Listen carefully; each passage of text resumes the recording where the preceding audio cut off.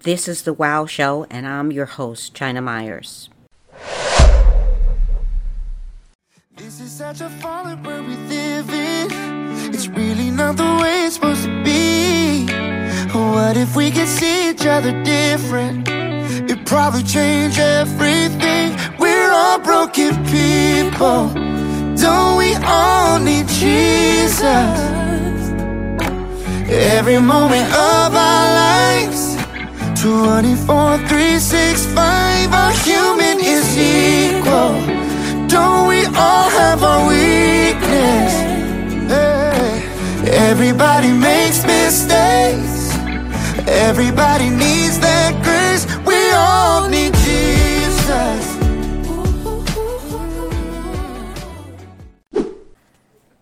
Riley Baxter III, the son of Riley Baxter Jr. and Lula Y. Baxter. He is the youngest of 5 children and a native of Nashville. Riley graduated from Whites Creek Comprehensive High School, class of '96. He also is the proud owner of operations of Garibaldi, Inc. Riley is a member of the Black Chamber of Commerce. He has experience in business and in ministry. Riley Baxter III heard the call to preach the gospel in 2000 and was licensed and became ordained in 2006. Riley has served many churches in Nashville and surrounding areas as minister of music, media director, and often as youth minister. Lastly, Riley has been certified in mental health and is a published author of the book, My Time with God. And I have a co-host. I'm so happy. Her name is Deborah Lassiter. I finally got that right. I've been calling her Deborah for the longest, and now I got it right. See, I'm a little slow. I told you all that. Oh, China, you're wonderful. Thank you for having me. And thank you for being here. So you are the third. I don't know how true the story is, but my mom wanted to name me Eric. I don't think my father cared one way or the other. I'm actually his only son. My granny is the one that wanted me to be my dad's namesake, so she won. Okay, she won out. Yeah, she won. Mm-hmm. That's cool. Well, not too often Granny gets to win on that, because I have 4 grandchildren, and I tried every time, and nobody paid me no attention. I'm like, China's a nice name. I don't care what anybody says. Riley, do you ever feel like by being the third, do you feel like you can carve out your own sort of what you're doing versus echoing from the past? Does that ever play a role for you? Yeah, absolutely. As a matter of fact, that's essentially how I was raised. I never met my grandfather because he had passed long before I was born. But the way my father raised me, my path was going to be my path and not necessarily his. So I got his work ethic, but everything else is mine. I love it. Yeah. Yeah. And you're the last of 5 children, right? Yes. I'm the only boy. Only boy. And the rest are girls. Mm-hmm. Wow, that must have been rough.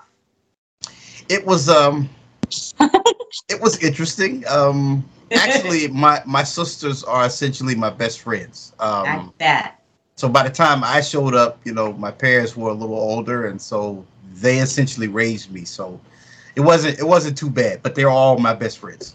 I see. So basically, like my situation, I'm the last of 7, but I have sisters like 15 years older than me. I have a niece. She's almost the same age as me. Mm-hmm. So, yeah, no, I get that. I thought, like, all you guys were young and they're putting lipstick on you. Oh, no.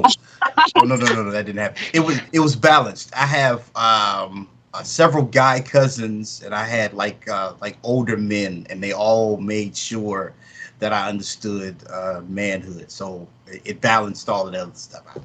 That's cool. Yeah. I like that. I'm the youngest of 6.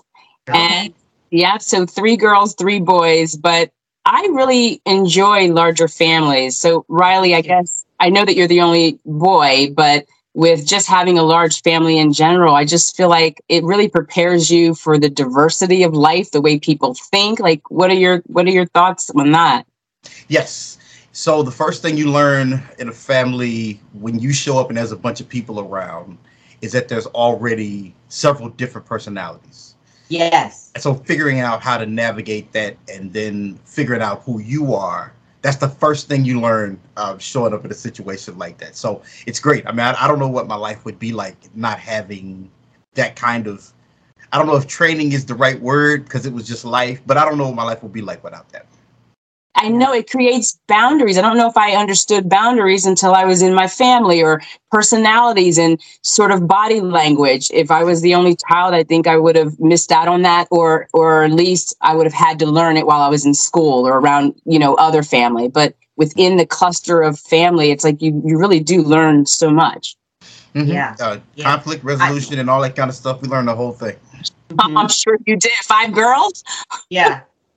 I love big families. Like, I just don't understand how people do it with small families. Like, you get together with everybody and everybody's screaming and laughing. And especially with women, it's crazy. Yeah, absolutely. But I love it. I do. I love I love my big family. I'm going to get right into asking your questions because I got a lot of questions for you. Okay. Okay. No problem. Now, my first question is, what was it like growing up in Nashville as a kid? Nashville was a fun, it still is, but it was a fun place to grow up in. Nashville's like a big city with a small town sort of a mentality. There used to be, at Centennial Park, there used to be like paddle boats and fairs. The schools were connected to one another from kindergarten to all the way through high school. There was connections. We had like feeder schools, and the teachers, they all knew one another, and the churches would fellowship. And a lot of times everybody knew everybody because we had these great neighborhoods. So Nashville has always been a great place to grow up in. Wow, it sounds amazing. I didn't grow up in this town, but I moved to a little town in Shenandoah, Pennsylvania, and it was like that. Everybody knew everybody. I really like that. That's something that is very endearing. And when you go to like big cities and like, because I was raised in New York and nobody talks to anybody. I mean, I've seen people drop on the floor and people just step over. It's like nobody cares. But when you get that type of mentality and just human beings being human beings, it's great. I know. I could imagine. Yeah.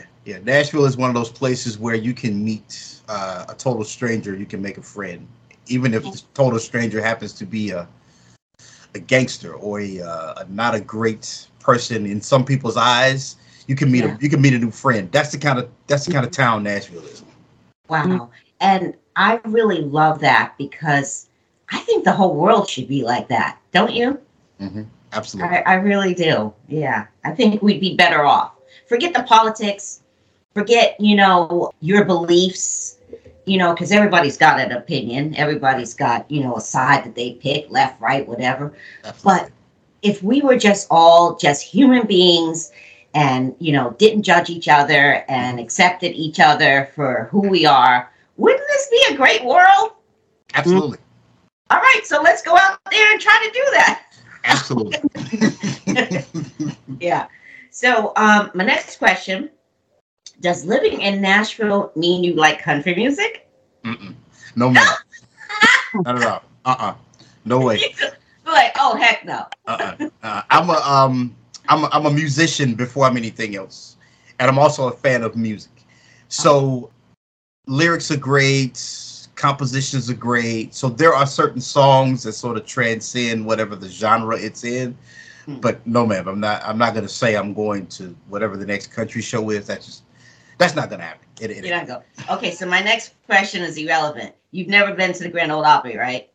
Actually, yes, I've been to the building because I can't remember who it was. Somebody gifted me some tickets to go see my favorite artist. My favorite artist is Harry Connick Jr. He's my absolute favorite. Yeah, he's great. and he was in town and he was performing there, and that's why I went to see him. Right. So you did go. That's awesome. Yes. That's on my bucket list. I want to go to Grand Ole Opry. I really don't care who's there because I'm very versatile. I love country. I love opera. I love all kinds of music. So Nashville, I definitely want to go there. It's a great building. Great building, great sound, and the whole thing. It's a great spot. Yeah. I have a question on the music because I love music as well. I'm sorry, China. He's talking about music, I feel like it's so important today when I think about the way musicians play. I wonder if people really hone in on that there is a heart posture I believe every musician needs to have. Just because you're the musician and maybe you're feeling that you're in the background and there's vocalists there, but there is a way that you can play that honors God versus dishonoring the Lord. Absolutely. And when I think about a drummer or a bass player, playing a line of music, playing a bass line as if you're playing in the club or you're playing for the Lord. And Amen. I just think, maybe some people don't detect that, but you can tell when I look out into and people are praising the Lord, when the music makes you feel like you want to move in a way that is ungodly, I just feel like it's a way we need to check ourselves. So I don't know, do you have thoughts on that or? Well, before you answer that, James Brown immediately came to my mind because I think he really felt God when he was singing and stuff. Mm-hmm. Do you disagree or agree? Who you talking to me or anybody? Go ahead, Riley. I'm not sure. I hadn't studied him enough to even detect that. I'm not sure. But I can say that musicians and anyone who is a creative, we have to make sure that we take responsibility for what we do. Because the arts, particularly music, it penetrates the soul in a way that nothing else can. I can preach a sermon, but I can put the same content in a song, and it'll touch people in a different way. So I can't I can't jump on every impulse. I can't play every song that I think I might want to play. I can't do all of that stuff because honoring God is the priority, and I understand how dangerous it can be with this thing left unchecked. So I totally agree with you. Good question, Deborah. Good question. That was great. And you gave a very good answer because really you have, in anything we do in life, we have to stop and think about what we're doing, and we have to stop and think if we're honoring God or not. Mm-hmm. So that was a great question. Now, my next question is, what is your company, Garibaldi Incorporated? What's that all about? You started a company, right? Yes. Good question. It's Garibaldi Incorporated. It is a full-service media company. Photography, motion pictures in terms of short films, feature films, music videos. Whatever anyone needs, that's what that company does. There's a comment, that I wanted to make because I always think, for me, spreading the gospel through media, I think is so important. It's a resource that we have that the Lord has given us, just like radio, just like music. The Lord is really giving us a tool. It can be used for evil. It can be used for good. And so I really applaud, your company because, a lot of people think, well, no, I believe media can be used not in lieu of the Bible, but as an aid to what we're trying to get people to come to Christ, to understand that the Lord needs to be folded into your life and not checked off on a list. But I really think media is such a gorgeous way to portray that, to get people to think, to really show them the decisions and choices that they're making, but to be able to do that through storytelling. So amen to what you've accomplished. Yeah, very much. Yeah. Now, my next question, when did you realize you believed in God, Baxter? That's a fantastic question. I've believed in him my whole life. Now, what exactly that meant, that I had to grow into that. But I was dropped in an environment where believing in the Most High that's what we did. So that particular thing was nurtured like from the womb. I've always believed it. I remember I didn't always read it, didn't always study it, but I typically had a Bible with me throughout school. I would have it in my hands. Sometimes I would open it up, but it was very important to me. I had a briefcase in one hand in high school, had a briefcase in one hand and a Bible in the other. So I've been connected to this life my whole life. Wow. That's incredible. Good for you. Now, do you have any children? You're married, right? No, ma'am. I am single. In my experience with youth ministry and just in life, there are about nine young people that call me dad. And I love them as my own. Most of them have their own parents, but they also let me in. So yeah, I got about 9 of them that call me dad. So yeah, I have a bit of you're that special to them. That's what that means. Yes, and they are to me. Yes. When I was raised in a family like you, Christ-centered. And, when you come under that umbrella of your parents that are trying to raise a child in the way that they should go, we all know the scripture. And I know I abided by those. I remained in that. So I always had the residue of Christ in my life. I always knew his presence. I understood the presence of the Lord. I don't know if I understood it fully as a child, but I'm asking of you that, once we grow and we get to adulthood and we come from under that house and we start to go into the world and we're living, there's a difference between what I heard as a child and what remained in me, what stuck with me, what has become a lifestyle in me.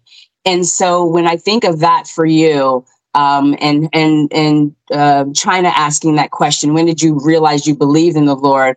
We can realize that we believe in the Lord, and then whether we want to serve him, whether we want to follow him, whether we want to be entangled with him. And so I guess my question for you is, 2 Timothy 2:15 says, study to show thyself approved unto the Lord, a workman needeth not be ashamed, rightly dividing the word of truth. When did you realize the personal relationship, the obedience and all those things really tapped into you personally? And then all of a sudden, now I'm going to step out, and I heard the Lord's voice say, this word is for you.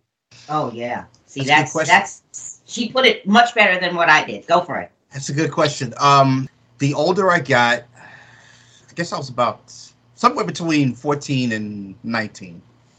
Is when the legitimacy of God and that he's actually real became evident. A lot of the things that I was taught as a child, I didn't know they were scripture. So my people were teaching me things, stuff like your gifts will make room for you. That was my life long before I knew it was scripture. The concept of giving, the concept of loving people for real, and loving yourself for real. All of that stuff happened long before I knew it was in the scriptures. And so I guess it was about 18 or 19 when it was my 12th grade year, and I decided I wanted to start my first company. It's also the same time I did my first album. I said I wanted to start a company, and what God said was, okay, you can do this. You have my permission to do this, but there's some things I'm going to teach you first. And the stuff I'm going to teach you has nothing to do with business. You're going to learn some stuff about yourself, and you're going to learn some things about me. None of this is going to be easy in the beginning, but you have to know this if you're going to be successful in that. And that's when that's when it became real for me. It clicked. Yes. Yeah, I think there's, thank you for sharing that. And I'm always interested in the underbelly of things, because we make it, especially today, televangelists, pastors, we're looking at this glamour side of Christianity. And as we were speaking prior to, this interview, that there's suffering, there's a season of maturation that needs to happen.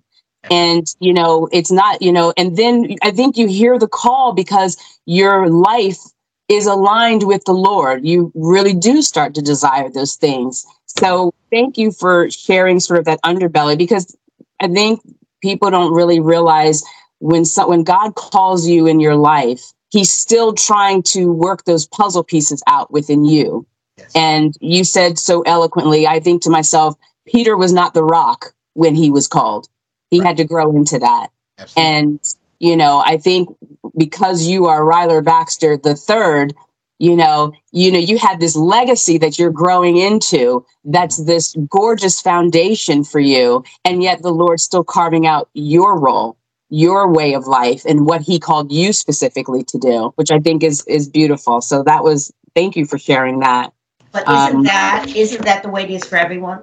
Like, yes. Everyone that believes in Christ, we all, like me, for example, I always believed in God. I always had a love for him, an immense love. Like I said, I'd go to church and I would cry, and I didn't know why. And then I realized as I got older, it's because I love God so much, that's why I cried. But I didn't know what was expected of me. I didn't know what he was all about. I didn't know, I love him, he loves me, I felt, but what does that mean, And when you realize what that means and all what God means, everything just falls into place once you realize that, But I'm a firm believer, and I didn't start doing this till later in my life. You have to read the Bible, because all those answers probably would have been answered, for me earlier. By reading the Bible, I would have got all those answers, that I didn't have. So it kind of inhibited where I was supposed to be, in my journey, in my walk. But anyway, that was a great answer. I loved it. I really did. And that was a great, great question, Deborah. That was very, very in-depth. And that's a good thing, because I think, like you said, people want to know this. People want to know, because there's somebody might be out there that has faith, but doesn't know what it means. So I like that you clarified that there. Thank you. Very welcome. Thinking it's important that people that come to the Lord, there has to be a reckoning within them that says, God is my portion. He's my inheritance. It's not what we're going. It's not, Lord, just bless what it is that I want for my life.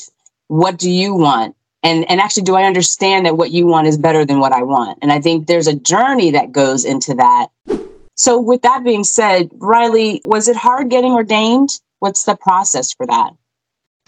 Actually, it was simple. I actually was up for ordination twice at two different ministries. The first time, the process itself was really simple. You just learn and memorize questions and answers, and they'll sit you in front of some people, and they'll ask you the questions and you answer it. The first time, it wasn't challenging. All that happened was, what do you mean the first time? The first time was I was serving at a ministry. I had served for a few years, and the policy of the pastor was to, once you accepted your call and did your trial sermon and all that, that was a period of a couple of years of just doing service and just learning and all of that kind of stuff. And then the ordination process would start. Well, it was my turn, and I had my questions and I had my answers, and I'm ready to go, but I study. And if something doesn't feel or seem right, I'm going to ask some questions about it. And so that was a couple of questions that the questions made sense, but the answers did not. And so I talked to the pastor, and I said, essentially, Pastor, there is no real expectation for me to answer these questions this way, right? Because this is not great. This is not good. It's not even true. And so I did not get ordained in that situation.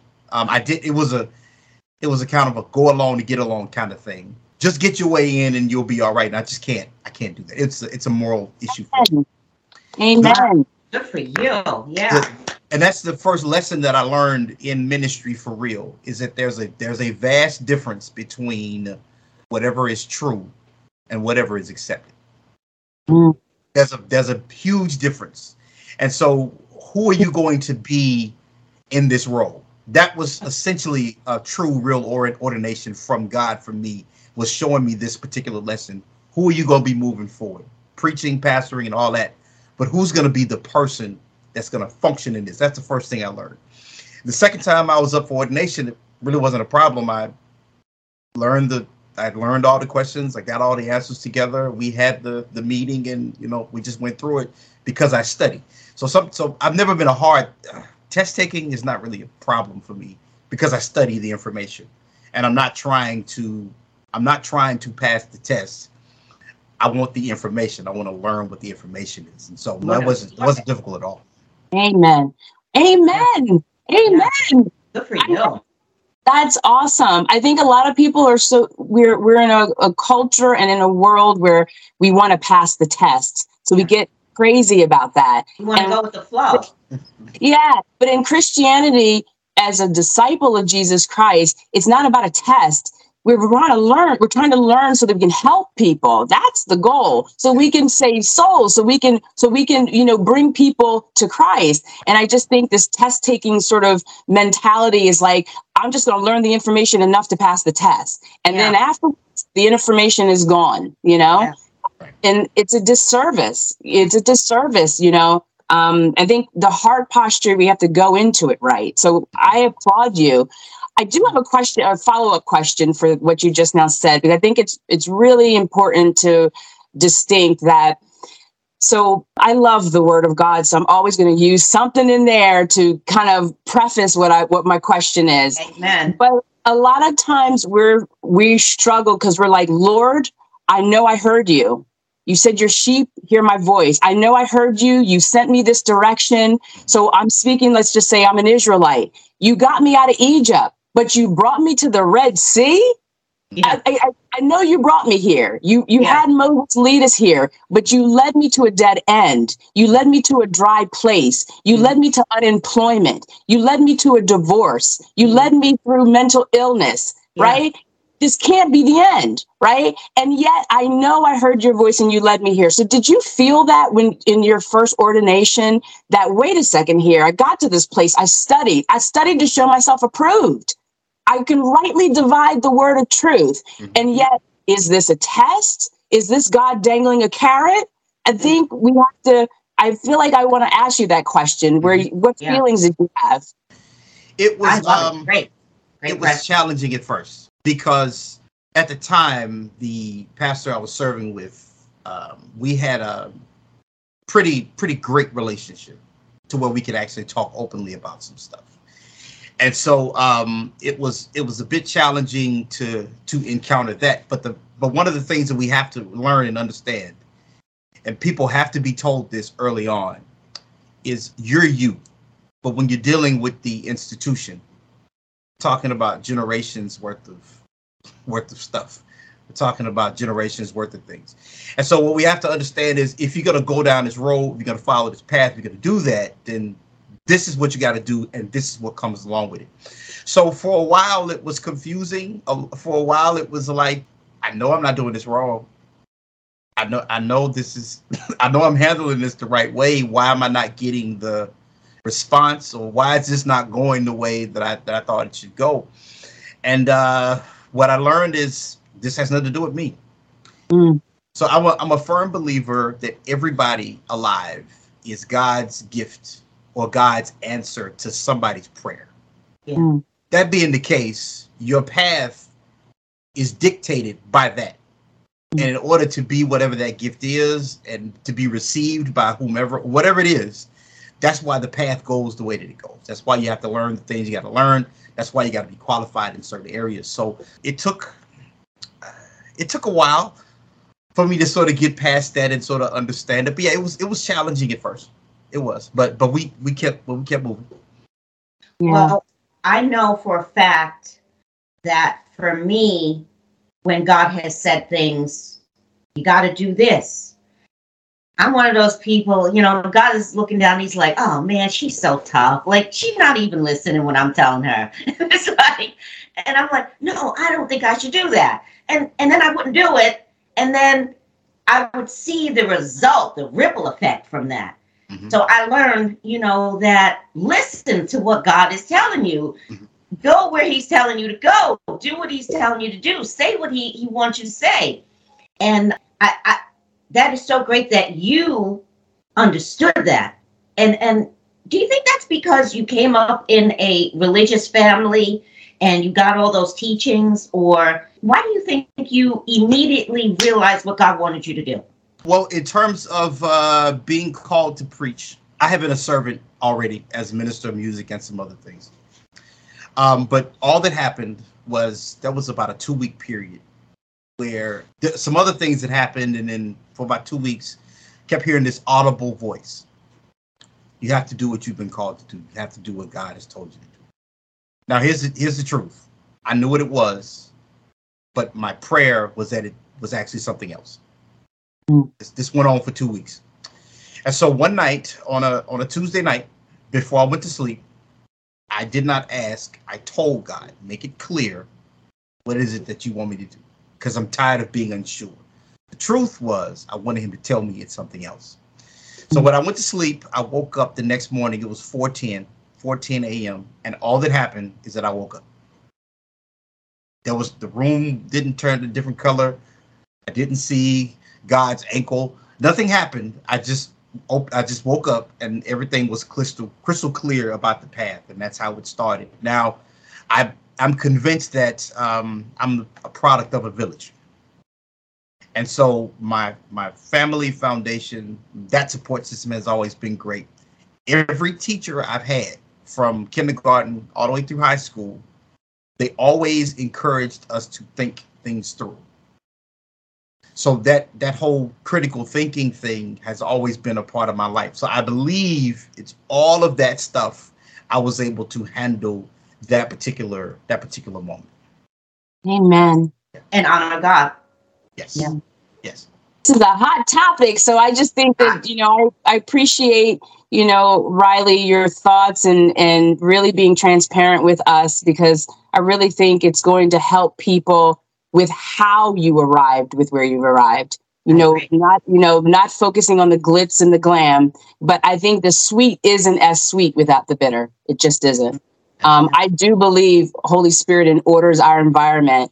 And as you were talking, I don't know, Jacob came into my mind, and I don't know if this resonates with you, but I think in everyone's walk, aside from the group activities or that we are in this couple society, I believe there's a Jacob moment in everyone's life where you have to wrestle with the Lord and your hip gets broken, right? And it comes to that point where it's like you surrender while you confront what's confronting you. Mm-hmm. And you said with honesty, you said, I thought it was something else. I wanted it to be something else. Sometimes there's that mental idolatry that happens, and the enemy can get us, and mentally we struggle with our will, still trying to wiggle its way, right? Yeah. The scripture says sin is crouching at your door. It desires to have you, but you have to master it. You got to think it through. God said, I work it out with fear and work your salvation out with fear and trembling. Mm-hmm. So it's like, God's like, I gave you what you have. I know you're equipped for every good work. Hello everyone. Before we get back to the Inspirational Wow Show, I want to take a moment and talk about China Myers' best-selling, gripping, heartfelt book titled A Letter to God. You can find this true life story on Amazon. Now, back to the Wow Show. With that being said, my next question, we got to talk about mental illness. We just gotta. So when I think about Paul talking about Ephesians, and we're talking about the armor of God, the first thing he mentions is that helmet of salvation, or at least that's how it reads in my mind. Helmet of salvation, breastplate of righteousness, loin belt of truth, shoes of peace, right? We have all these gorgeous things. And yet I think a lot of people, they don't realize it starts here first, that the devil is really trying to make paths within our mind. Yeah. And, you are a certified mental health coach amongst being a minister of music, a media director, a youth minister. I mean, you got all these things sort of going on. And do you feel like with the pandemic, we already were having like issues mentally? I think just people in general. and we're coping with it. Even before the pandemic, people struggle mentally, whatever level that you're on, whatever's happening there. You have poor coping mechanisms. You have secure attachments, but maybe you have another type of detachment. So the pandemic, do you feel like it just made it worse? It intensified it, and now people are just on edge. Mm-hmm. Absolutely. What I'm sure happened with a lot of people is that the reality of life, it just kind of, people were forced to deal with themselves, and that can be very tricky if you've never done it. Some people, they live their lives on their phone. They live their lives through other people. They live their lives just doing a whole bunch of things except dealing with themselves. So they don't get to see themselves. Right. And the moment that happened, for a lot of people, it was culture shock, and they had no idea. They had no idea how to handle it, because some people have habitually just kind of, I'm not going to deal with this part of me. I'm not even going to deal with that. My past is my past. I'm never going to deal with it. Whatever I got going on, whatever I don't like about myself, I'm going to mask it with a bunch of different things. But the pandemic, it stripped it all away. There was nothing to do but deal with you. And so based on that, it's been very, very tough for a lot of people. What do you say to folks that they feel ashamed about what they're struggling with? What do you say to them as far as ridding of that shame and getting help? How should they approach that? Yeah, it's a very good question. My position is this: shame, embarrassment, and things like that, they require us to be more concerned about what people think than us being okay. I have to care how you feel about me more than I feel about myself. So the moment I can free myself of that, me being ashamed myself of what I did, that I can deal with. But me thinking that you're ashamed of me or you're embarrassed by something that I've done, that's a problem. Because first of all, it may or may not even be true, but even if it is, that doesn't help me. I can't get anywhere, because I might not be able to change your mind about me anyway. And here's the truth: it's not really my job to change your mind about me. I just got to be the best me I can. So when people are dealing with that kind of stuff, I just encourage them to ask, well, who's the most important person to you in this moment? Is it you getting better, or is it what they think?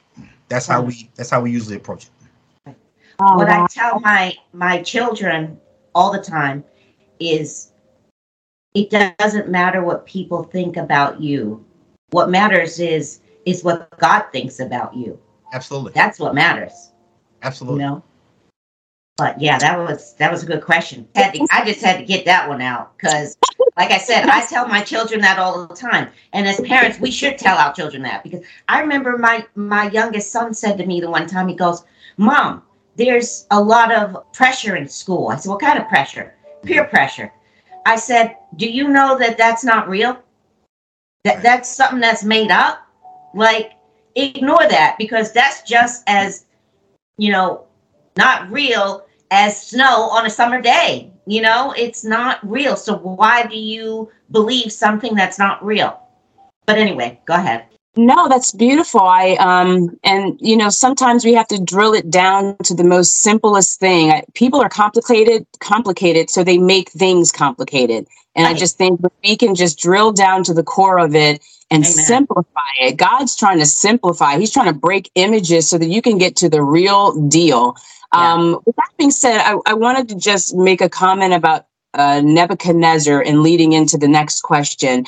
Nebuchadnezzar in the Bible, we know that, he is out of control, to say the least. And from there, he sort of places himself as the God of all gods. He yields sometimes to what Meshach, Shadrach, and Abednego are doing. Of course, Daniel within the scripture as well. And we see him continue to fluctuate in and out of being sober-minded and yielding really to the Lord. And then he comes to this point in his life that the prophet comes to him and says, "This is what's going to happen, and if you don't change your ways." Well, we see in the text, as things blossom, that he does not yield. He still continues to believe that he is the end all be all and that he doesn't need to yield to the Almighty God. And he loses his mind. And I wanted to bring this up, especially just as a Christian, that, you know, the Bible says, you know, a man that is double-minded is unstable in all his ways. And Nebuchadnezzar is a clear indication of the instability that was happening. And when I think of that, talk to us, Riley, about just renewing one's mind. The Bible talks about that. Romans talks about that we must renew our mind. And I think it's really important, the power of Christ and his death on the cross, his substitutionary atonement. It's important to speak about that renewal of the mind as we, you know, as a protection. Mm-hmm. Mm-hmm. For people who are struggling. Yeah, the simple of it is this: the way that we think of things is how it's going to be. So Amen. the problem that we face is we've thought of things a particular way for a long time. So right. The transformation comes from the renewal. In other words, unlearn and get rid of what you thought you knew. Realize you know anything at all. Yeah. Or realize for this new thing, I got to change my thinking. And that gets me into the transformation. The issue is that's a hard thing to do for so many people because there is very few things that are harder on people than thinking one way their whole lives and then being told you have to think of this a different way. Yeah. Even if it's killing you. This is the reason that it's so hard for people to get out of toxic situations. This is why people are in job situations. This is why their lives are going a certain way, and it's hard to change because it's hard to change my thinking. But we have to understand the sacred text has made it clear. If you change your thinking, you will change your life. Amen. That's the hindrance. So if we can do that, so how do we do that, right? How in the world is that supposed to happen? I have to acknowledge that the way that I'm functioning is simply not working. Or I have to acknowledge that what I am doing, it's counterproductive to where I want to go. Yeah. So I got to look around at my life and look at how I think about it. First thing I got to do, I have to do one of two things. I have to look at how I think of God, or I have to think about how I'm looking at myself. Once I can alter that, once I can change that, that changes everything around me. Why? If I see God as some mythical being that's so far off that I have no connection with, this is a problem. Because this is the reason I'm in the mess I'm in right now. I have no connection. How about it? I'm aware, but I have no connection. If I think about myself, a lot of people, unfortunately, they wear their trauma as badges. Right. This is the reason why I do what I do. This is where my strength comes from all the stuff I have gone through. Well, here's the problem. What do you call that? Victimism? That word might apply, but some people just get so attached to and so used to their pain. They get so used to telling their story. They get so used to saying, I'm doing this because of that. It's just a part of the thing. But becomes who they are. Yes. But the problem is that maintains a victim mentality. So I guess that word does apply, but that's not who I am. Right. That's not who I am for real. So I need to change that. My issues happened. That went on. My pain was legitimate. My gripes were legitimate. That's fine. But moving forward, I have to change that if I'm going to be better. So the answer to the question is we have to just do it. We have to acknowledge it, and then we have to just do it. Yeah. Amen. I absolutely agree. Holy Spirit. We need God's help. God's help. Yes. Holy Spirit can only supernaturally help you with something that you come into agreement with that's aligned with the Lord. And I think that's a process of salvation, which is what you're speaking about. And it's also epistemology. You know, the fear of the Lord is the beginning of knowledge, right? What do you know? And if you say that you believe and you know, how are you applying it? So I appreciate you sort of really, again, unpacking that. And then last question for me is talk about your book, My Time with God. What's going on with that? Well, thank you for that question. My Time with God was, it actually was written, well, I recorded, it's an audio book, and we went through that process about 2.5 years ago. It was somewhere in 19. And the reason I did the audio version of it first is because I wanted to, as a writer and as a musician, recording things and being able to hear things come back to me is a little bit easier for me as a writer. The idea of this particular book, it's just sort of my journey, my walk from religion to relationship. My foundation was great. I'm not me without it. The problem with some of my foundation was there was a lot of religion and not a whole lot of relationship. The truth is, as many churches as I had gone to, and as many church experiences that I had, the truth is, a lot of times I never saw God there. Mm. As many sermons as I'd heard, as many Bible studies that I had been to, I had never had a real encounter with God. And the reason that I went on and released the book, which can be found at RileyBaxterIII.com. It's on the music page. The reason that I wanted to go ahead and release it and all that is because it's important to me that other believers know. If you find yourself in a church or you find yourself amongst some other believers and that encounter doesn't happen for you, doesn't mean you're being left out of it doesn't mean you're being left out of it. All it means is sometimes God may be doing something else at a different time. All it means is that your path might be a little bit different, because everything about my journey gets me to where I'm at right now. And so it's okay to seek the truth. It's a problem when you tell people that you want to seek the truth, because the truth may not be what the system says it wants to do.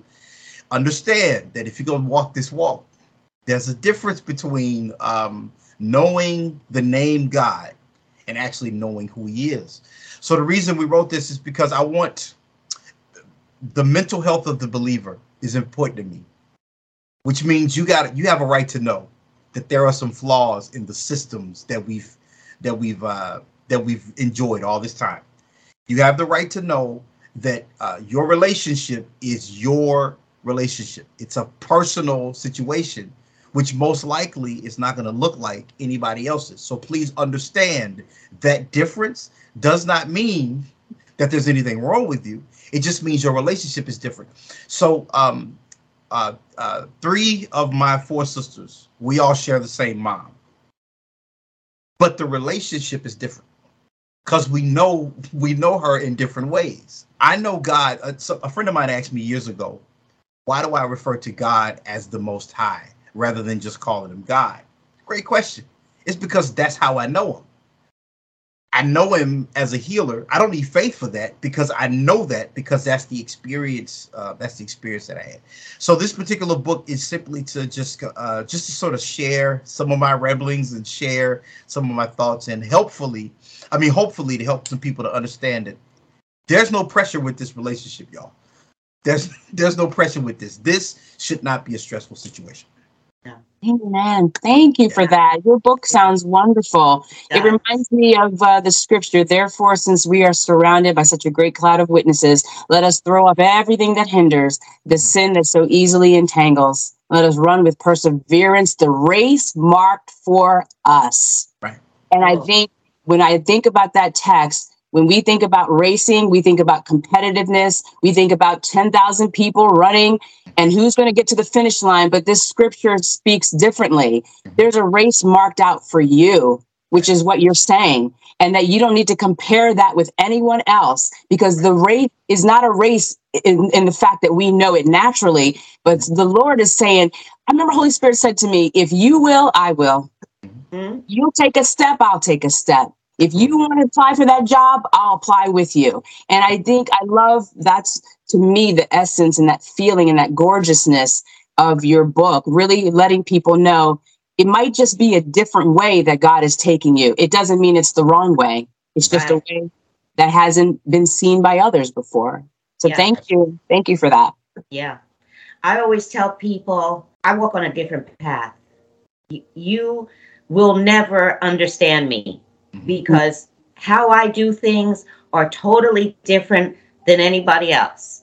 And I say that because of my walk, with God and our relationship that we have. I fear nothing. Okay. I am inhibited by nothing. I feel like I'm not a brain surgeon, but guess what? I feel like I could do brain surgery. Okay. Amen. It doesn't matter what it is. I know that God is beside me and in me, and he makes it possible for anything I want to do. So I do tell people all the time, and they look at me like I'm crazy. I walk on a different path, Never tell me what I can and cannot do because I walk on a different path. And that path is with God, So thank you for your answer. I almost came to tears there for a second. Your book, like I said, sounds incredible. Yeah, it sounds wonderful. I think we just need to add one little disclaimer, and I'm just going to say this. You could be listening to this podcast and you're listening and you know that the Lord is taking you maybe a way that you don't have someone mentoring you in that. But keep in mind, in Christ, there's still nothing new under the sun. It all has to still be, biblically sound. The Lord is never going to detour off of his word. So I know sometimes there are people that are saying, I'm unique, I'm odd, I'm this, I'm that. But just keep in mind, keep it rooted in the word. He's never going to go off of that, even if it's a different path. Yeah. Absolutely. Amen. Yeah. You have done a lot of good stuff. You are definitely a servant, and God has blessed you. It seems like God has really blessed you, and that is great. But for all the people out there that haven't been blessed, I think you're giving them hope today. I think you're inspiring them where they can see where they are, in their walk, in their journey, in their life, because sometimes, like you said, we have to look at our lives and see what's wrong, and then we can change it. I like to look in, I keep saying I, but it's like, I'm trying to let people know, because my life hasn't been easy, but if you look in the mirror every day and you see, what's going on, who you are, who you've become, you have the opportunity to change that. When you wake up, God has given you an opportunity to change that, so it's a good thing to see where you are and to look in the mirror. And if you're having mental, problems, get help, because there's always somebody that can help you. That's why I like to talk to people a lot, My sister said to me one time, what are you talking to that lady for? You don't know her. Well, it looked like she needed to be talked to, She went into depth, some stuff that was going on with her. But sometimes we just need to talk and talk it out and get answers, So thank you for all that you do, like I said. And I had one more question for you, though. Yeah. Have you noticed that there's a lot more mental illness going on? Mm-hmm. Absolutely. Particularly in the body of Christ. The world has no interest in us being mentally healthy. None whatsoever. The way that a lot of times, unfortunately, churches function based on business mentalities, based on just work in general, it's not designed for people's mental well-being. So as a result of that, there are pastors that are just losing it because they're carrying so much weight and don't know how to process it, not being encouraged to talk to people.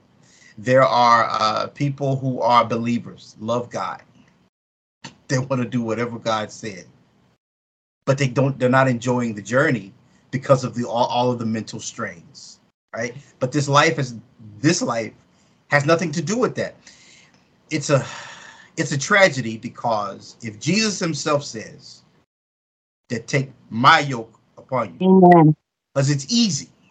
Yes. So if I have that yoke, why is my life so hard? That doesn't make any sense. So what we're seeing a lot is there's a lot of people just under so much pressure, under so much stress, that they are literally snapping because they don't know how to process this stuff. They don't know how to take the pressures off. Nobody's telling them exactly how, or the avenues are being made hard. One of the first things I found out is how expensive it can be for people to go and seek help. This is one of the reasons why we're doing what we're doing, because people need someone to talk to. They need somebody to unload some things. Yeah. They need people to help them process this stuff. But sometimes they don't have the resources to do that. It's like when we tell people to eat healthier, but the junk food costs less than the vegetables. Yeah. It's one of them kind of situations. And so that's why we're doing what we're doing. Oh my gosh, God that's bless you. beautiful. That's beautiful. And you know, the scripture that you said, take of my yoke, and he says, learn from me, which is exactly what you're saying. Learn from him. But you're right. I think people don't know how. They just don't know how. And it's like we say, I think, especially in Christian circles, we have these cliches that we just throw out there. I mean, I know this sounds silly. You're probably going to laugh. But when I first came to Christ, and people say, when you're having a problem, go to the cross. I was like, go into a church and just stand at a cross? Like, I got you. Yeah. It sounds silly. No idea. Right. No one's breaking it down. And these are these first principles. People are on fire for the Lord. They're feeling that, that the power of the Holy Spirit swell up, but they don't know where to take all that, how to process it, how to cope, and what the next steps are. Literally, you need someone to say, put your foot here. And as you're, doing, Riley, really unpacking what these things mean and what it means in a practical sense. Like you said, something as simple as eat healthy. What a great example. And yet going to McDonald's, it's so much cheaper than going to Whole Foods. It's, we find things are out of our reach. And yet, like you said, why are we struggling? Is it supposed to be like this? Is it, and no one's really breaking that down. So great. I think these are all great examples for people to really chew on that and think about that. Oh, I was just going to say, all we want is for people to be okay. All we want is for people to, we just want people all right. And so what's required of that is that we let people know life is not, there is some suffering that goes along with this life that there's nothing we can do about. There's no reason to add the stuff that we can fix. No reason at all. And if there's too much of a problem, give it to God. His shoulders are much bigger. Yes. And that is so easy to do. What does he say? He says, cast all your anxiety on me. Why? So simple. Because I care for you. So simple. So simple. Yep. Yeah. Well, Riley, what's next for you? What can we expect from you? That's a good question. Well, first thing we're doing, the church. We're producing our first church album. We're working on that. The single will be released November the 7th. We're working on that. We're also working. That's around the corner. Yes. And we're actually we had a mental health awareness community meeting yesterday with some mental health professionals. And so out of that meeting, we're putting together a I don't know if we're doing 4 or 6 weeks of course, just helping people to understand the difference between mental health versus mental illness, and just kind of understand. I'm tired of people being ashamed when the words mental health shows up, because it doesn't mean that there's anything wrong with you. It just means that you want to be healthy. If you go to a gym and you take care of your body, you got to take care of your mind too. That's all that means. And so we're working all that stuff. January is when we're going to start those classes. And so we're working on a lot of stuff, a lot going on. How do people get a hold of you if they want to get your book and maybe contact you, ask you some questions? How would people get a hold of you? Very simple. My website is RileyBaxter.com. My email address is rbaxter, RBAXTER, III, at yahoo.com. And the website has everything. There's music on there. There's the book is on there. What we're doing is on there. And also the church, our church's website is livingwatertemplechurch.org, and everything we do is there. livingwatertemplechurch.org. Well, I applaud you, and I'm very grateful for you. I can tell that you are a blessing in a lot of people's lives. I said this before, but God bless you, because people like you, I think, change the world, you know, and that's what we all have to do as human beings. From one person to another, we have to try to change the world and help people and do what we can for our human brothers and sisters. So thank you. Thank you for being here. Thank you for being so gracious. Did you have to say anything else, Deborah? No, but just what a pleasure it was meeting you, learning about your journey and how you've arrived at this place. May the Lord bless you and absolutely keep you, your family, and your ministry. Thank you very much. Yeah. Yo, that was another great show. Big shout out to my girl Deborah for co-hosting with me. You are the best, my sister in Christ. God is always sending like-minded people my way. Thank you, Jesus, for that. And thanks to all my listeners out there. I really appreciate you. Have a great day. And I want to say thank you. I was lost and you found me. I was dead inside and you breathed into me, and you brought these bones to life. I want to say thank you. Thank you for saving me. Thank you for loving me unconditionally, God. You stood with open arms.